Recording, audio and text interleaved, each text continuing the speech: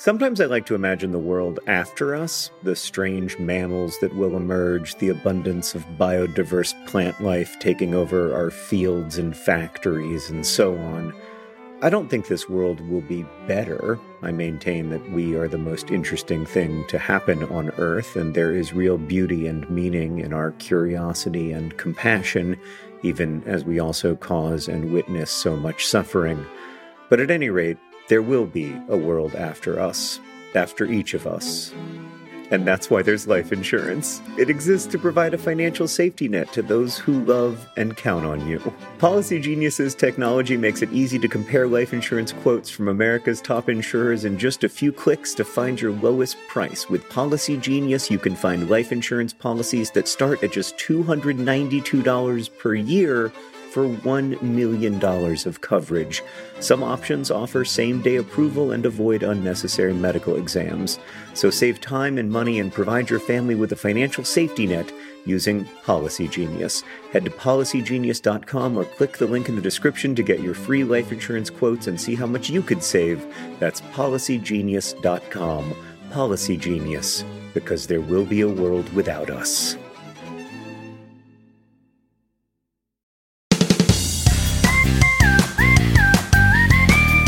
Welcome to... Is that how it starts? Yes. Dear Hank and John. Hello and welcome to Dear Hank and John. Or as I've heard think of it, Dear John and Hank. It's a comedy podcast where me and my brother John answer your questions, give you dubious advice, and bring you all the week's news from both Mars and AFC Wimbledon. Today... We're in real life. We're together. There is no need for you to pretend that we are in the same room, because we are in fact in the same room right now in the great state of Florida.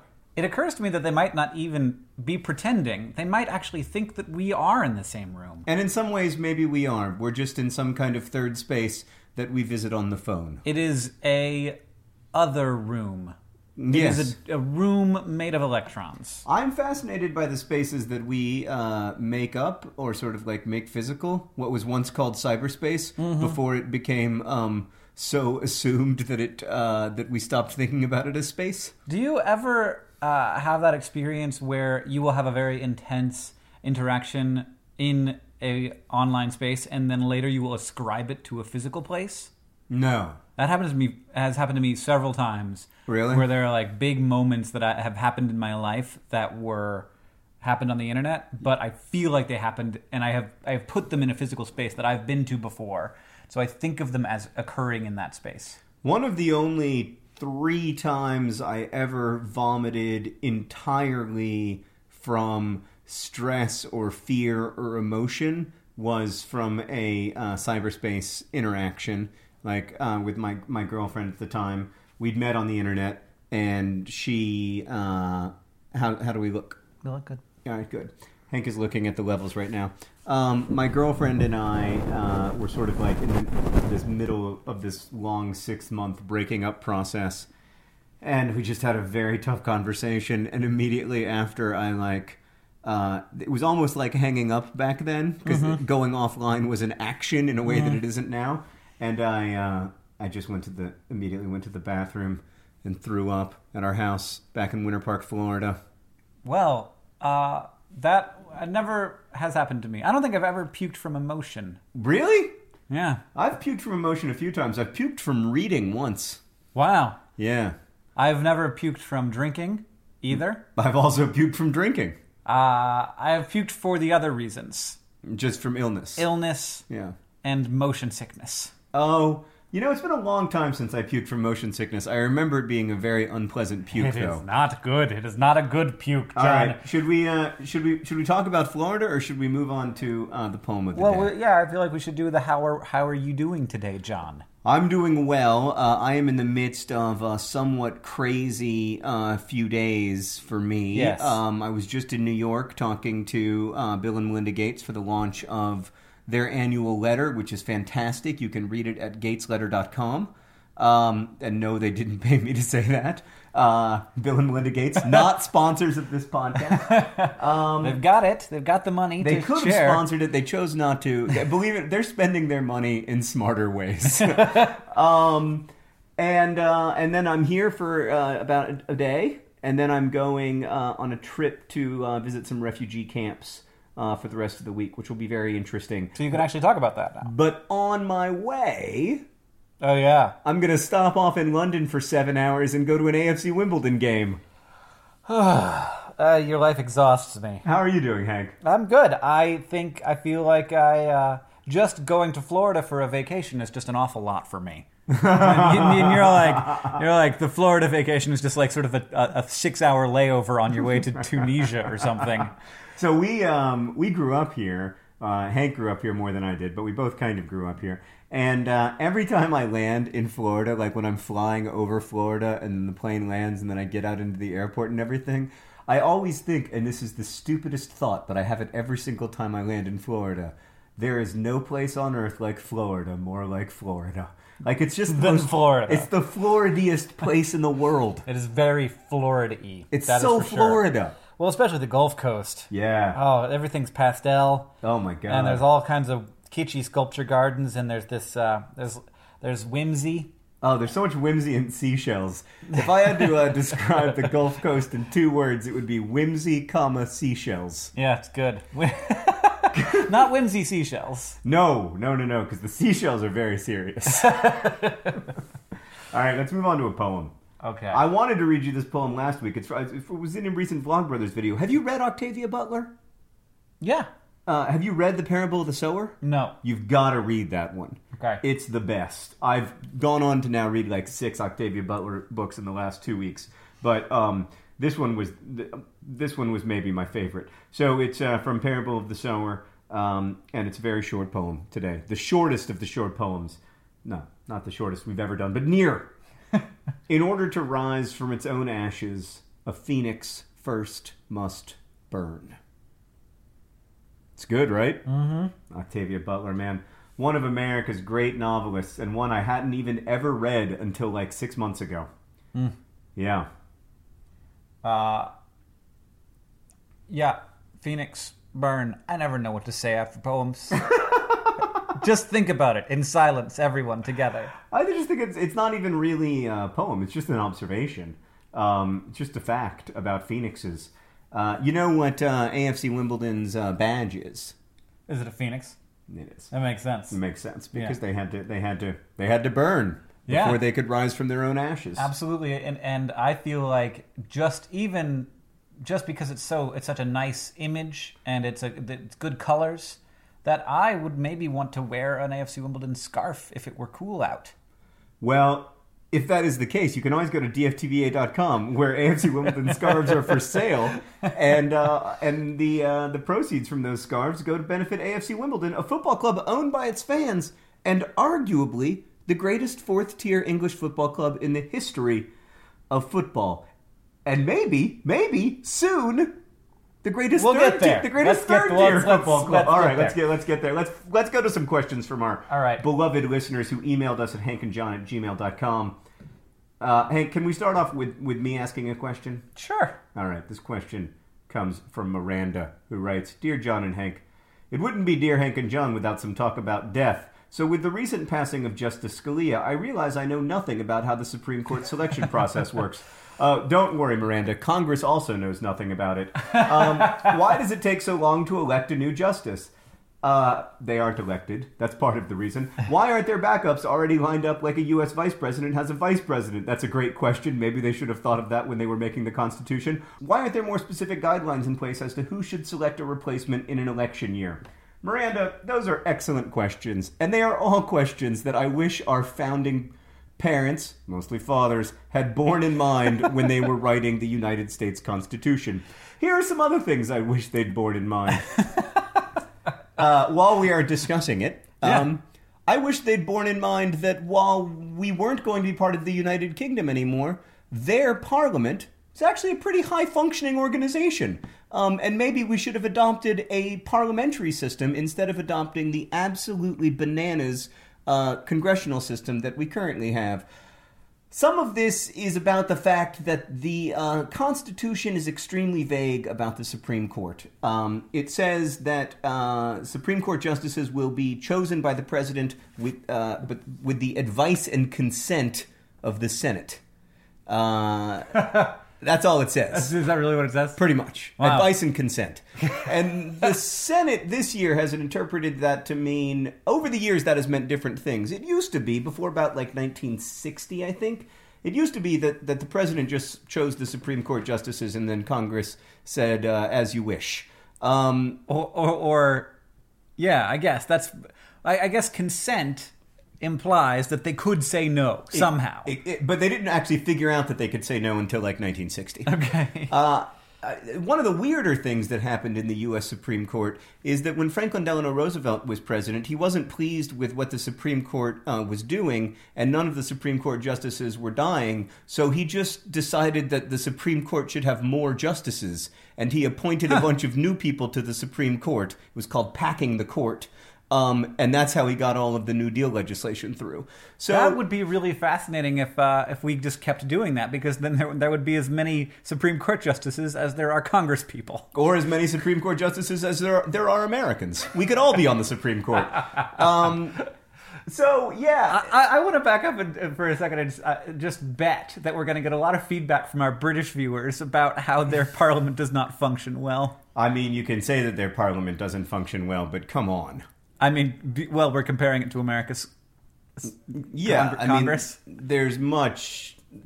I think what the idea of the parliamentary system that is effective is that the party that has the most seats in Parliament is able to choose its leader, and that person becomes the prime minister, rather than potentially having a president and a Congress who profoundly, intensely hate each other and see there being a great deal of political hay to be made from hating each other. That's true. I hadn't thought about that. Yeah, and it does seem like it does not work out super well, because oftentimes you get the president from one party and then everybody pushes back and lets Congress from the other party. Now, the alternate argument is that basically the United States was set up to be a country in which it was extremely difficult to do anything, and that it has been that, and that it has often benefited from being that, rather than going populist in this direction or populist in that direction. I mean, essentially, the U.S. Revolution was this extremely conservative revolution in which one group of rich white landowning men exchanged control of the United States with a slightly different but largely identical group of rich white landowning men, and I think a lot of the problems of the United States since then were sort of sealed into the cake. Were sort of baked in from the very beginning. Right, but also it's gone okay. The United States has been an incredibly successful country, and one of the reasons that our revolution was a successful revolution is because it was a reasonably conservative one, versus like you look at the French Revolution, which was so radical that in the end it wasn't sustainable. And so, they went from having one despot named Louis to one despot named Napoleon. Right. So back to the Supreme Court. Yeah. The president gets to pick one, and the Congress gets to approve it post-Nixon. That's the idea. They get to advise and consent. Although in this case, they are refusing to advise. And also refusing to consent. And they are preemptively refusing to consent. I think the proper response to this, to be honest, what I would love to have happen is I would love to have President Obama nominate a moderate justice. Yes. And then have Congress approve it. That is not going to happen for a variety of reasons. Congress is able to cite precedent for what they're doing. The president is able to cite precedent for why this is crazy. The truth is that we should have prepared an answer to this problem at some point in the last 230 years. And we really haven't. Now, I think everybody brings their own bias to this. I would like to think that even if the president were someone with whom I disagreed politically, that, with 330 days left in office, that president should be allowed to appoint a Supreme Court justice. And I think I would think that regardless of my own political opinions, but it's hard to know because because you can't see past your own biases. Yep. Yeah. Well, fascinating. Here's American history. The Constitution is not perfect, and nor, in fact, is it very clear a lot of the time. Yeah. There are also a lot of things that we're glad we've changed. I've got another question, and everybody's glad we changed about the Constitution. It's very weird to me when people think that the Constitution is some kind of, like the Founding Fathers were gods of some sort, and they've passed down this document that is perfect in every way. Anyway, I have another question, John, and probably it's time to move on, since that was a pretty long one, and as usual, packed with comedy. This question is from Lane, who says, Dear Hank and John, I need help with hugs. As I've gotten older, I've started to hug more people outside of my family, and I can't say that I'm very good at it. Yep. I love a good hug, but I don't always know how to go about giving one. Yep. My question is this: when you go to hug someone else, do your arms go above or under the person's arms, or does it go over one shoulder and under the other arm? Does it change with different genders in different situations? I have no idea. Well, Hank is much more of a hugger than I am. In fact, I have lots of opinions on this. Yeah, and you'll recall that one time the President of the United States attempted to shake Hank's hand, and Hank said, "No, sir, we are going to hug." Yeah. Well, he just hugged 2 other people. But he extended his hand to you, and you were like, "I'm coming in, Mr. President." Well, I figured, I thought that people would say the president is a sexist if he hugged 2 women and then shook the hand of a man. I'm inclined to agree. I thought you made the right call, but for sure. Yeah, and he's very fit, by the way. So yes, there is no wrong way to hug, but it is like a handshake in that you kind of can tell things about people by their hugs, and I think that in general a hug should be firm and not uncomfortable. And where the arms end up going is almost entirely up to circumstance, and that often has to do with height. If there's a great height differential, then you're going to go around the middle, and they're going to go over the top, and that happens. And this doesn't happen to me very often because I'm fairly tall, but I have a friend who's like 6'8", and when I hug him, I don't try to get my hands up over one of his shoulders. Oh, I do. When I hug, my best friend is 6'7", and when I hug him, I go one hand over the shoulder. Even as dumb as it looks, you can't even get it up there. It's not just that it looks dumb. I feel like I'm like at a middle school dance, which was the last time that like my peers were so much taller than I was, you know? Yeah. And so the boys who were always shorter than the girls back then were supposed to be... Right. We were supposed to have our arms on their shoulders, and they're supposed to have their hands on our waists. And it just looked ludicrous. Yeah. And I feel like that every time I hug Chris, I think to myself, I'm a middle school boy at a dance again. Yeah. So, and I will find myself going up on tiptoes when I'm hugging Adam and trying to get one hand over his shoulder.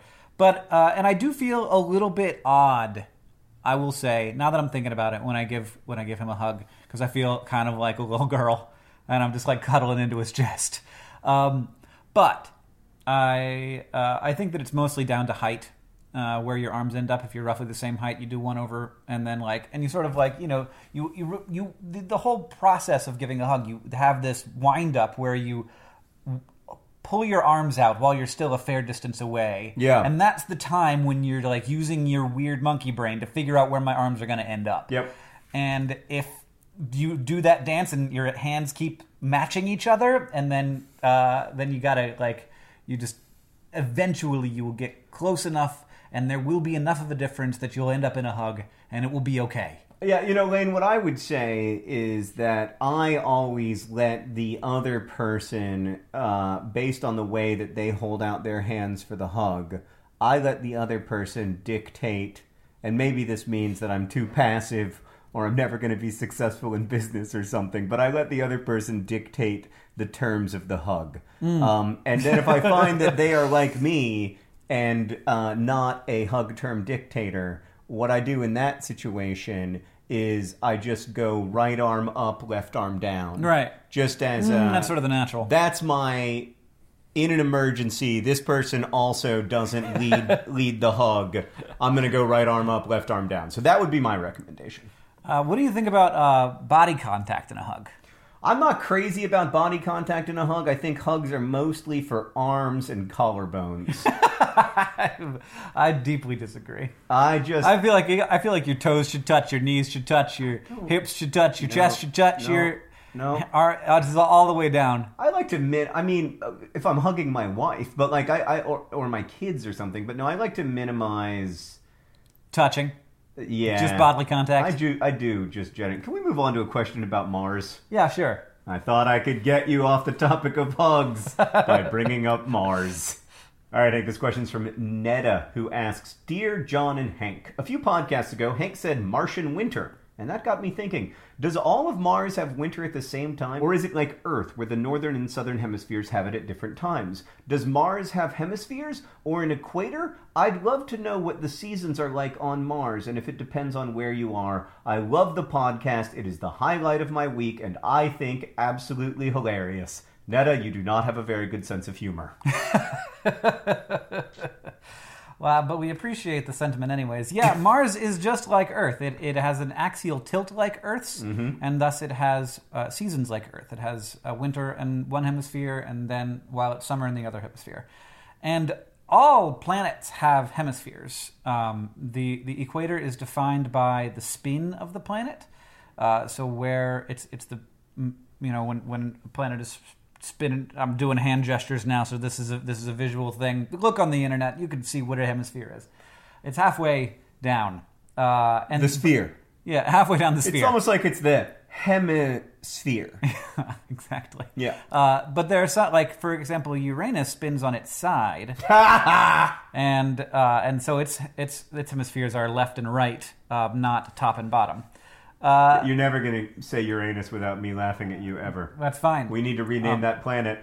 But there would be planets that there could be a planet that doesn't have winters like that would be perfectly 90 degrees with the plane of the solar system, and I don't know if there are any planets like that. There probably are. But so I think Mercury's like that. Would you be better off? Like, so you could do what you could do in the United States, where you spend, summer in New York, and then you're like, oh, it's starting to get cold. I'm going to go to Sydney, Australia, and enjoy more summer. Yeah, you could totally do that, except that instead of summer, it would just be a little bit less frigid. you might get up, I mean, in addition to never being able to go outside because there's no air, you would you're never going to get much up. You're not going to give above freezing. I don't think ever on the surface of Mars. Really? No. That sounds miserable. Well, I live in Montana where it doesn't get above freezing for quite a hunk of the year. But it does have air, though. I just think air is such an important part of what makes Earth enjoyable. It is a big part of what makes Earth enjoyable. Do you want to know another part of what makes Earth enjoyable? I do. The question is from Gavin, who asks, Dear Hank and John, cows eat grass, Yep. So why don't people? It's cheap and easy to grow, so shouldn't everyone just eat grass? No. Grass, a thing that makes Earth great. No, they shouldn't eat grass, and I'll tell you why. So, humans need certain things. Protein, fiber, All some things vitamins. in grass. Also in grass? It's a calorie inefficient food versus like our agriculture staples like rice, potatoes. Yes. It is. It does not have as much energy in it. No. Okay. Alternately, there is a reason. There is a reason. What is the reason? Well, first, we're not cows. Well, I understand that we're not cows, but what is the reason if it is energy intensive and as digestible by It's not as digestible. So that's that's the thing. You have just as much energy in grass, which is why you can burn grass and there will dry grass and there will be energy released. Basically, what's happening in our bodies is just a slow burn of all the things that we eat. But there are certain things that our bodies are not metabolically set up to digest. And cellulose is one of those things, whereas in a cow's body, they can convert that cellulose, which is just made up of sugars, but sugars bonded together in a particular way. They can break that cellulose down into those sugars and then use those sugars the way that we would use sugar as fuel.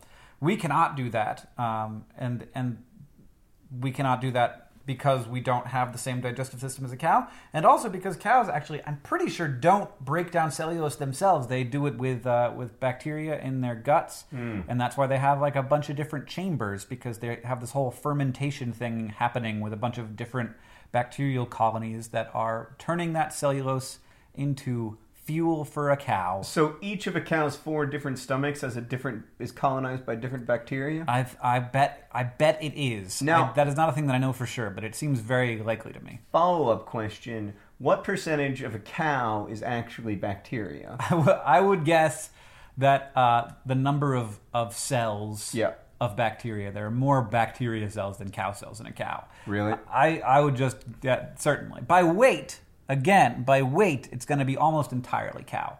But by number of cells, because bacteria cells are much smaller than cow cells. But I don't think of myself, when I think of what constitutes me, I do not think of the number of pounds that the cells I think of as me weigh.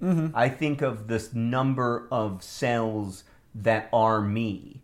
And that's closer, I think, to what I am than a number on a scale that could fluctuate wildly. So the thought that I am actually, and yes, you're going to see a lot of this in my new book, the thought that I am actually only half me is distressing. Well, here's the question. Are you even half you? What cells count as being you? That's a great question, right? Because if you cut off your pinky finger, you're still you, even though you've lost this part of you. So it's mostly brain stuff. It isn't, but it isn't entirely brain stuff, because I would argue that, like, if you had endocrine system stuff as well. If you had a traumatic brain injury right now, like, your personality would be different. You would be different in important and central ways. But I would still think of you as you, right? And you would still be you, right? So the actual, it's just like fiendishly complicated. That's all I can say about it. Yes, absolutely. But I do sometimes feel like I just have all of these, like, sort of meat parts to the me that are necessary to, like, hold on to stuff and move around. Well, yeah, but I will remind you, make weird noises with my mouth. I will remind you that your brain is also made of meat. Okay, here's a question from Joanna, who asks, Dear John and Hank, my name is Joanna. I'm from Berlin, and I'm not a native English speaker and only 13 years old, so I apologize in advance for any grammatical mistakes that I'm going to make. You made none in that sentence. Here's my question, that's appropriate. I've been a nerd fighter for 2 to 3 years now, and as the John bobblehead first came out, I was just a little kid and didn't even know you existed. So when the John and Hank bobblehead collection came out, I was really happy and bought them. This is the best email in terms of grammar I have ever read. I really love them, but John fell down yesterday and unfortunately his head fell off. Sorry for your headaches, John. She even put the parentheses and the period in the right place. I don't have the money to buy another set, so do you have any idea how I could fix John? Thank you for your dubious advice and don't forget to be awesome. Best wishes. First off, never again apologize for your grammar, Joanna, in English or in German, because that was phenomenal.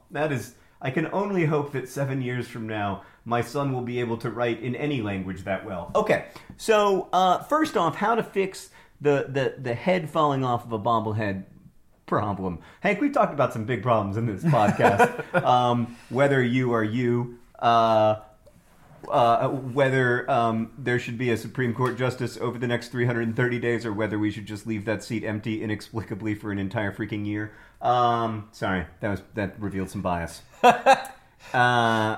We've talked about Martian hemispheres. We've never talked about anything as important as how to reattach a bobblehead. All of that preamble makes me feel like you just have no idea, do you? I do know. Oh, okay. What's your thought? Okay, so what you gotta do, Joanna, is you gotta glue the very top of my neck. Mm-hmm. You've got to put super glue on the top, not on the sides, on the top of the neck, because that's how they do it in the first place. Mm-hmm. And then you put the head very carefully back onto the neck. And you should be able to retain a percentage, at least, of the bobble. Right. I would say close, but I'm going to suggest instead of super glue, which has no flex, it dries extremely strong but hard. I would say something like rubber cement or caulk. Okay. So that you can get something that will be happy moving around a lot. Yeah.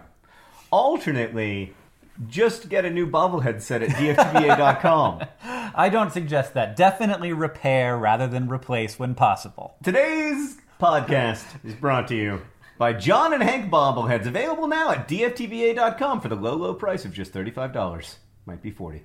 We're not sure. Something around there. Today's podcast is also brought to you by Franklin Delano Roosevelt's Supreme Court Justice Stacking. Franklin Delano Roosevelt's Supreme Court Justice Stacking, responsible for the New Deal and possibly all of current American prosperity. That's a bold statement. Dubious. Very dubious. I mean, some American prosperity, some percentage of American prosperity might be able to be traced back to that. It's one of those things where if it had gone wrong, we would remember it as this power grab by the first president to be elected 4 times. He was essentially president for life. Yeah. It was kind of a power grab. Yeah. And today's podcast is also brought to you by Martian Summer. Summer on Mars, still incredibly cold. And finally, this podcast is brought to you by cellulose. That component of grass that's made of sweet and tasty, wonderful sugar, but is somehow yet still inaccessible to us because we are not sufficiently made of bacteria. So we all know there are things in life that you have to compromise on, but there are 2 things that you shouldn't compromise on. One is name brand Dr. Pepper. The off-brand stuff just doesn't hit the same. And another is, of course, your health. So don't go back to that one doctor who uses your appointment to catch up on the latest headlines or their family group chat or the crossword puzzles just because they're available right now, or take your slightly sketchy insurance. Instead, check out ZocDoc, the place where you can find and book doctors who will make you feel comfortable, listen to you, and prioritize your health. And you can search by location, availability, and insurance, so literally no compromises here, because with ZocDoc you've got more options than you know. ZocDoc is a free app and website where you can search and compare highly rated in-network doctors near you and instantly book appointments with them online. You can filter specifically for ones who take your insurance, are located near you, and treat basically any condition you're searching for. And the typical wait time to see a doctor booked on ZocDoc is between 24 and 72 hours. So go to ZocDoc.com/DearHank and download the ZocDoc app for free. Then find and book a top-rated doctor today. That's ZocDoc.com/DearHank. ZocDoc.com/DearHank. I got another question. This one is from Aylin, who asks, Dear Hank and John, I'm a listener from the French-speaking part of Belgium. Like most of my friends, though, I consume a lot more English-speaking media, be it books, TV shows, movies, YouTube videos, etc., than French-speaking ones. From my point of view here in Europe, it seems that especially in the internet era, culture from the English-speaking world, mostly the USA, automatically has a wider reach and is seen as cooler, more relevant, or simply better. This is making it more difficult for non-English-speaking creators to compete and reach an audience. I'm worried about what this means for diversity. While I love the American and other English-speaking media I consume, I still want to hear about other cultures, including my own. This is a great point. And I forget about it because obviously we do have a big, you and I have a big audience overseas, especially in Europe, in places where they don't speak English as a first language, but a lot of people speak English nonetheless. Yeah. And I feel like the number of people in Europe speaking English just continues to rise. Yeah, but I think it's a big problem for internet culture in general because the internet feels so big and it feels so inclusive. A lot of times we forget that the vast majority of people can't participate in online discourse, at least in the internet's lingua franca, which is currently English. Mm-hmm. So, so when we talk about, internet discourse, we're excluding people who don't speak English, at least when we're talking about the kind of internet discourse that I engage in. I'm excluding people who don't speak English. I'm excluding people who don't have regular access to the same internet tools that I use, most of which are dependent upon broadband. And so you end up excluding most people. As you feel like you're being inclusive, you feel like you're listening to voices that are systemically silenced, but in fact, like, you're participating in a tool that is furthering the systemic silence of many voices, and in many cases the most vulnerable voices, not the French-speaking part of Belgium. I'm thinking more of places where poor countries, communities where people don't have access to those tools. I think the first thing that I'm in favor of is more content in more languages. I spoke to when I was in Davos, Switzerland, I spoke to a lot of internet entrepreneurs in sub-Saharan Africa, and the number one thing that they said was that, yes, we need internet connectivity. We also need content. We need something to connect to. We don't have a ton of content. Yeah. And we don't have a ton of high-quality content. I have a friend who has gone over to several places in the developing world we actually, Nerdfighter community, a long time ago, worked together to get some equipment for her to bring over there so that they could so that she could teach people how to make content. Mm-hmm. And that was sort of focused on photojournalism at first, but then also documentary film and like documentary film in sort of internet style, which becomes just another kind of YouTube video. Mm-hmm. And it was amazing to me, both like sort of like what she was able to do in terms of teaching people who then taught other people, and also how inexpensive it was for her to go do that. I mean, obviously, like there's more than the dollar cost. Like also, it's just a difficult and time-consuming thing to do, to take like a piece of your career away to go and spend this time doing something that's obviously not going to make you a bunch of money. But it was fascinating to see. But I'm gonna and I really am excited about hoping that more of that gets done, and that there are a lot of people who have more experience creating for the internet, and hopefully those people will share those tools with the rest of the world. Now, it was really interesting to me in this question, something I hadn't even thought about, is that Aylin says it's cooler to watch English stuff, right? Which is really interesting to me, like how that might get tied up in. But like I have noticed as I've been trying to watch the YouTube communities of other countries that a lot of places in Europe don't have that many native YouTube, like interesting YouTube things happening. There are some, but not tons. Yeah, and that's I think partially because European culture and American culture are different, but much more similar than other cultures are across the world. Yeah. And so like there's probably a lot of connection that's pretty easy, and then there's also like you already see that this stuff is popular. Like that like people are liking this. They have a ton of subscribers, whether it's Dan and Phil or PewDiePie, and you like of course it's like the easiest path is to go with the thing that's already popular. There's also a culture built around those creators as well, like there's fan art that you can have access to, like, and that makes you the feel world like more, you're a part of the thing. Yeah, it makes the whole world more enjoyable. It makes the fan community more enjoyable if you don't have to like build that stuff from scratch. Yeah, and I think there might be something special about watching somebody who's a little bit different from you, in the same way that people like watching PewDiePie, because like he's a really talented, funny guy who also has that extra spice of not being American. Right. This is a big issue in my other life in publishing, because in the U.S., very, very little is published in translation, and even less is read in translation. I mean, Americans are just woeful at reading books translated from other languages. Interesting. Except for The Girl with the Dragon Tattoo. We're good at that one. Yeah, we do.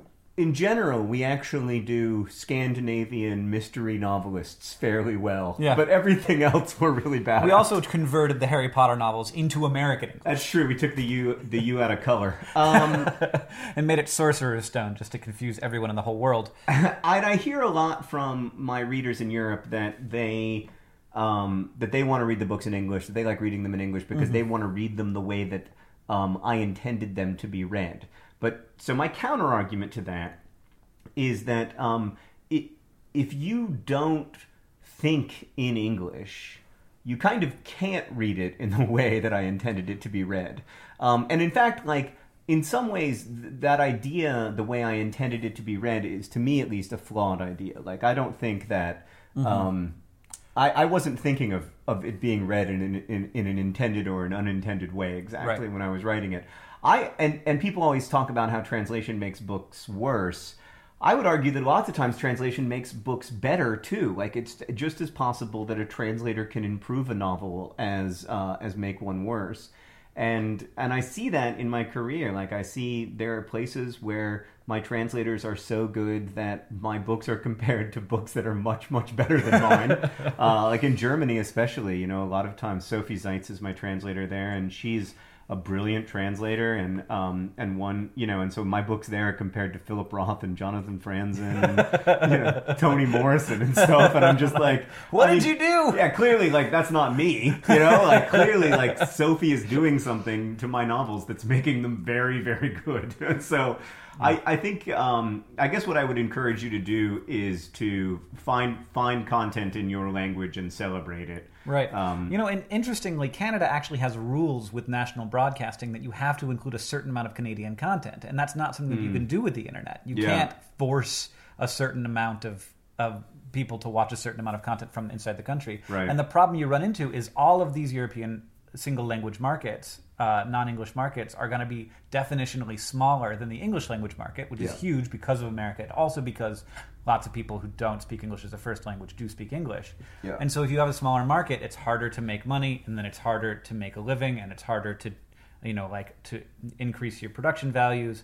And so a lot of what, it's just a much more difficult path for creators, and kind of what we need is people to like content specifically because it's less popular. And whenever somebody gives that sentiment a hard time for being like hipstery, I'm like, well, how else is anything new ever going to get discovered? Because you have to like something that's different and new, and there's something wonderful and freeing creatively about not having a huge audience that allows for interesting things to happen creatively, that we have to have an audience, a certain percentage of people who are always looking for something that isn't the mainstream, not just because it's like it's not the mainstream, but also because more like interesting creative things happen more easily outside of the mainstream. Yeah, I totally agree. The last thing that I would say about this is I have a friend who calls this the Lithuanian poet problem, that if you are a Lithuanian poet, your chances of winning a Nobel Prize, your chances of finding a wide audience are so infinitesimally small compared to if you're writing in English or even in German or French, that it almost discourages you from ever starting. Because it's in a very small country or a relatively small language, it can be hard even if you find success to make a living, because there just aren't that many potential customers for your work. And this is a kind of privilege that we almost never talk about, but it's an intensely important kind of privilege, and like I would argue like one of the most important, because it's so important, and because it's so omnipresent, it's easy not to look at, like air. Like, it's easy to just feel like it's in the air, but it's not in the air. Writing in English is a massive structural advantage, and being able to read in English is a massive structural advantage, and those are things that we have to be conscious of. Mm-hmm. All right, John, this is the part of the podcast where we talk about news, I think. The news from AFC Wimbledon. Well, that, and also the news from Mars. A cold, dead rock in the middle of space. Correct. Or maybe not dead, maybe not, but probably dead. Probably dead. But if it were alive, John. Yes. That would be, to be clear, the biggest news ever in the history of humanity. No. That's not the news today, though.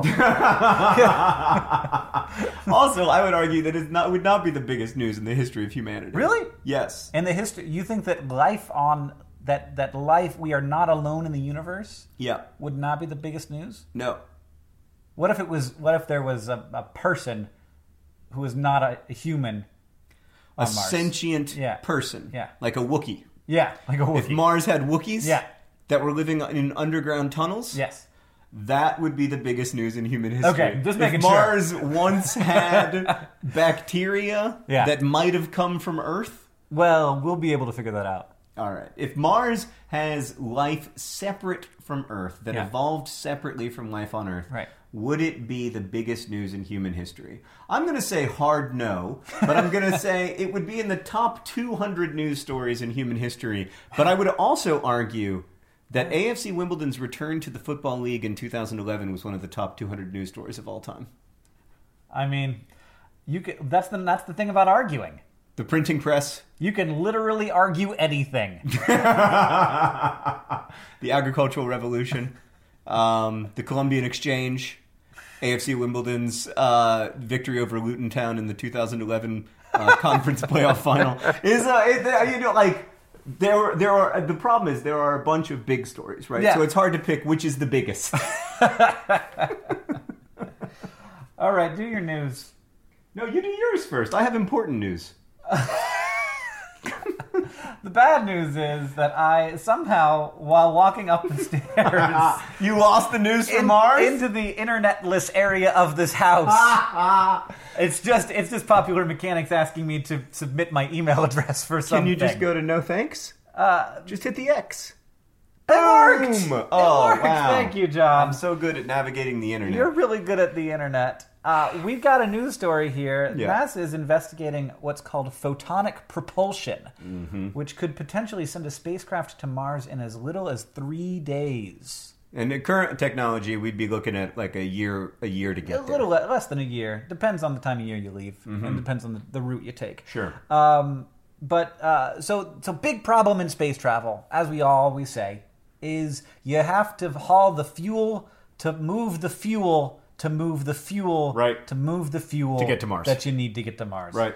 So you're mostly pushing fuel around. The Yeah. nice thing about photonic propulsion is that you don't have to move the fuel around. You are shooting the fuel at the spacecraft, kind of.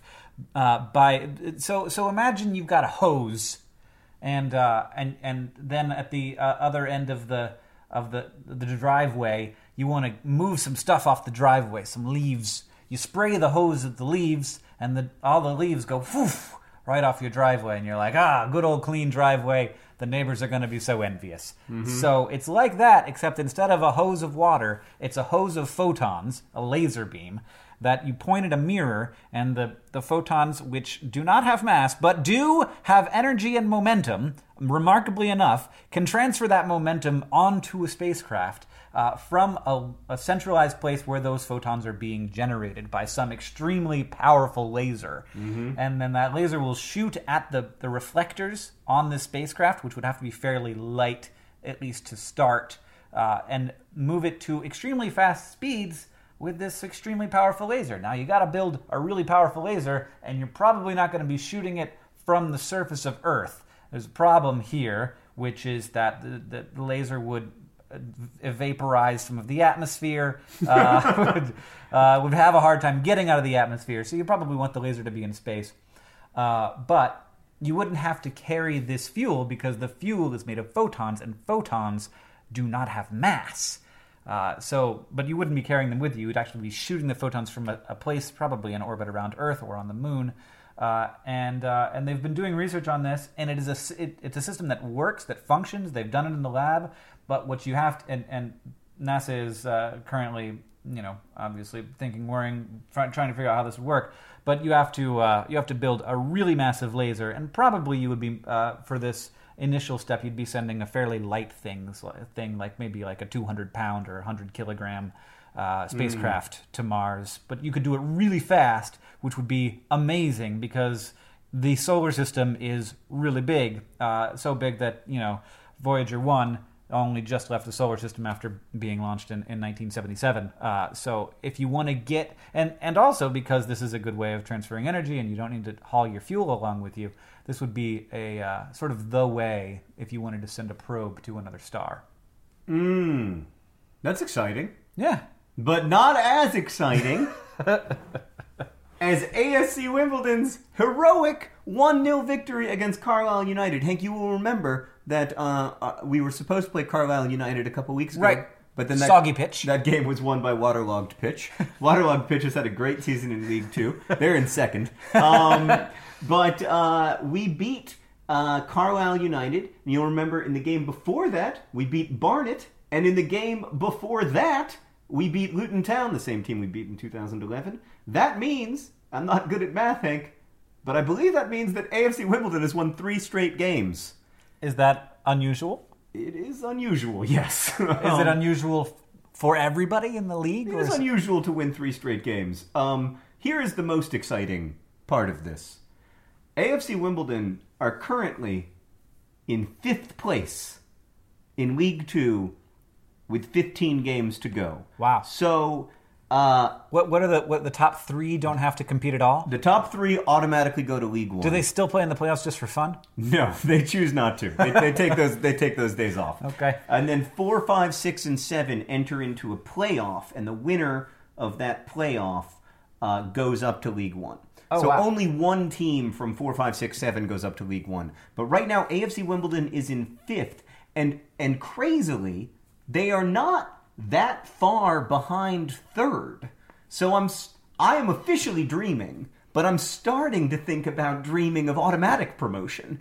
But this has been an amazing, amazing run that Wimbledon have been on. They've had a great season the whole season. So some other teams have had some bad games. We have benefited from other teams having some bad games, but also Wimbledon's just winning all of their games. And like, if you win all your games, you go up. And so I'm starting... Now, here's the crazy thing, Hank. I actually looked the other day. So the 3rd tier in English football is called League One, helpfully. And I actually looked at the average attendance for all the teams currently in League One. And they are all at least 3,000 more than AFC Wimbledon's stadium can contain.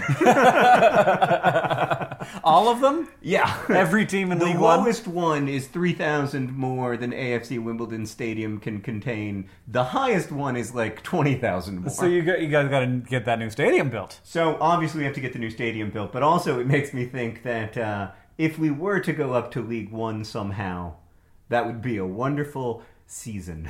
But I can't imagine how it would be sustainable. But, I mean, maybe, who knows? I mean, obviously no one thought that AFC Wimbledon would go from the 9th tier of amateur football and be promoted 5 times in 9 years. So who knows? Who knows? Who knows? I am starting to dream. It is incredibly fun. It's so exciting. The goal, by the way, was scored by 34-year-old Paul Robinson, a journeyman center back who was up for a free kick. I myself am only 38 years old.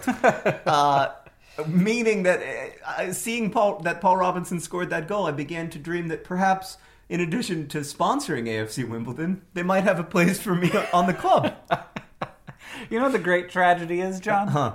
We're in this house that our parents have rented. Yeah. And it has an Xbox. Yeah. But you didn't bring FIFA. I had no idea that they would have...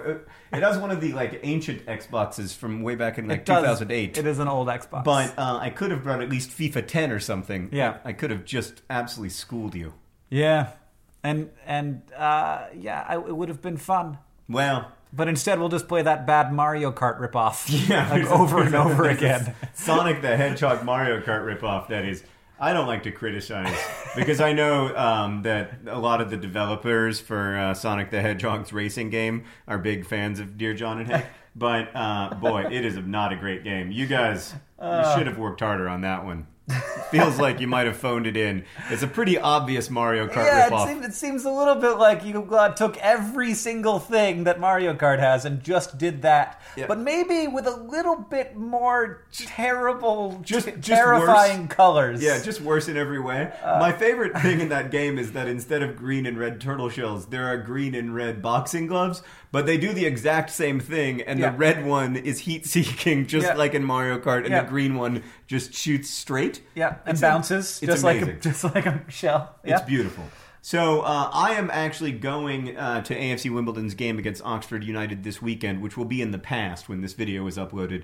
But I'm incredibly excited because it's just AFC Wimbledon are suddenly... They're in 5th! So we'll see. This is a huge game against Oxford United because Oxford United is 3rd. Oxford is sitting there in that automatic promotion spot.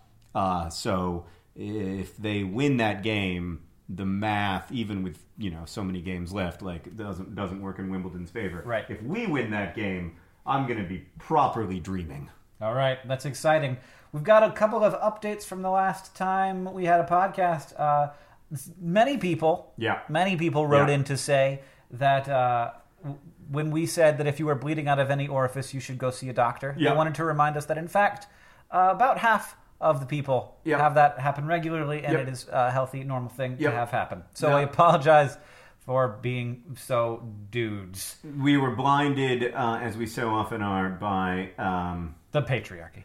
by the patriarchy, by our own experience. Mm-hmm. Yes. We also got a comment, speaking of places where we were blind, about social identity from Rachel, who points out that when I said in the Saved by the Bell question last week, you can't actually separate who you are from how people see you because identity is something that is hashed out in social spaces, that may be true of ego identity, but that stereotypes about how people see you, obviously that can be extremely destructive. And she says, I think it is possible and positive to be able to separate who you are from the stereotypes that other people have about you or your group. For example, all of the research about a phenomenon known as stereotype threat is basically about the benefits of separating yourself from how people see your group.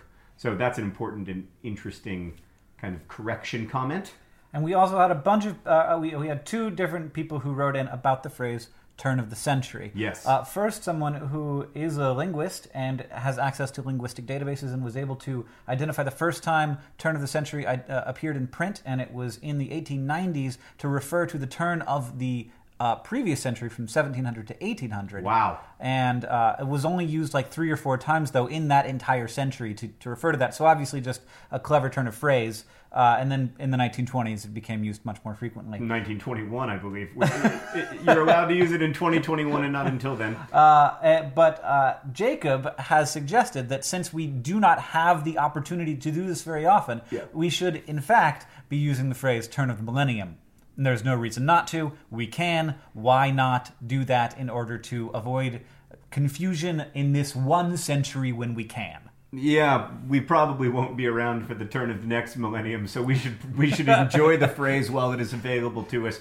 Also, we got this comment from Andrew, more of a question, but a very interesting one. Dear John and Hank, I dropped my 4-sided banana in the sewer half a year ago, but fortunately managed to fish it out. It's been in my cupboard ever since, so it's several months past its expiry date. Part of it has been eaten by mold, but the rest is still intact, if a bit worse for wear. Is it safe to cut the banana up and put it in my cereal? Also, I collect water from stagnant pools around my neighborhood and use that instead of milk. Thanks, Andrew. That sounds wonderful.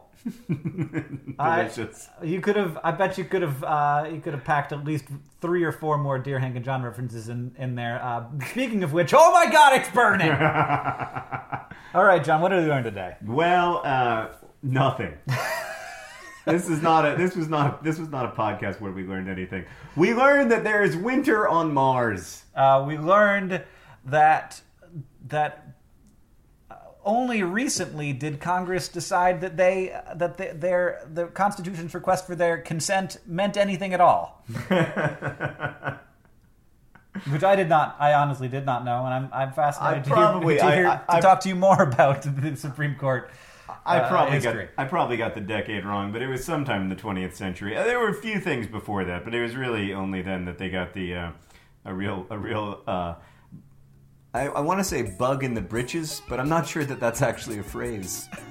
But I think it should be. Sure. They got a real bug in their britches about Supreme Court nominations. Is that a phrase? It sounds like it should be. I'd Google it, but the internet doesn't work up here. What else did we learn today, Hank? We learned that 13-year-olds in Germany have better grammar than the average American. And we learned that John is not a real hugger. No. I mean, I like hugging, but it should be almost exclusively an arms event. Yes, we learned that John believes that hugs should be almost exclusively involving arms and potentially, in extreme intimate circumstances, collarbones. Yeah, I'm okay with collarbones.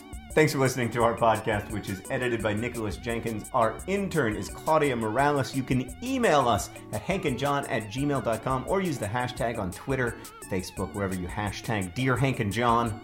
Our theme music is from Gunnarolla, and as they say in our hometown, don't forget to be awesome.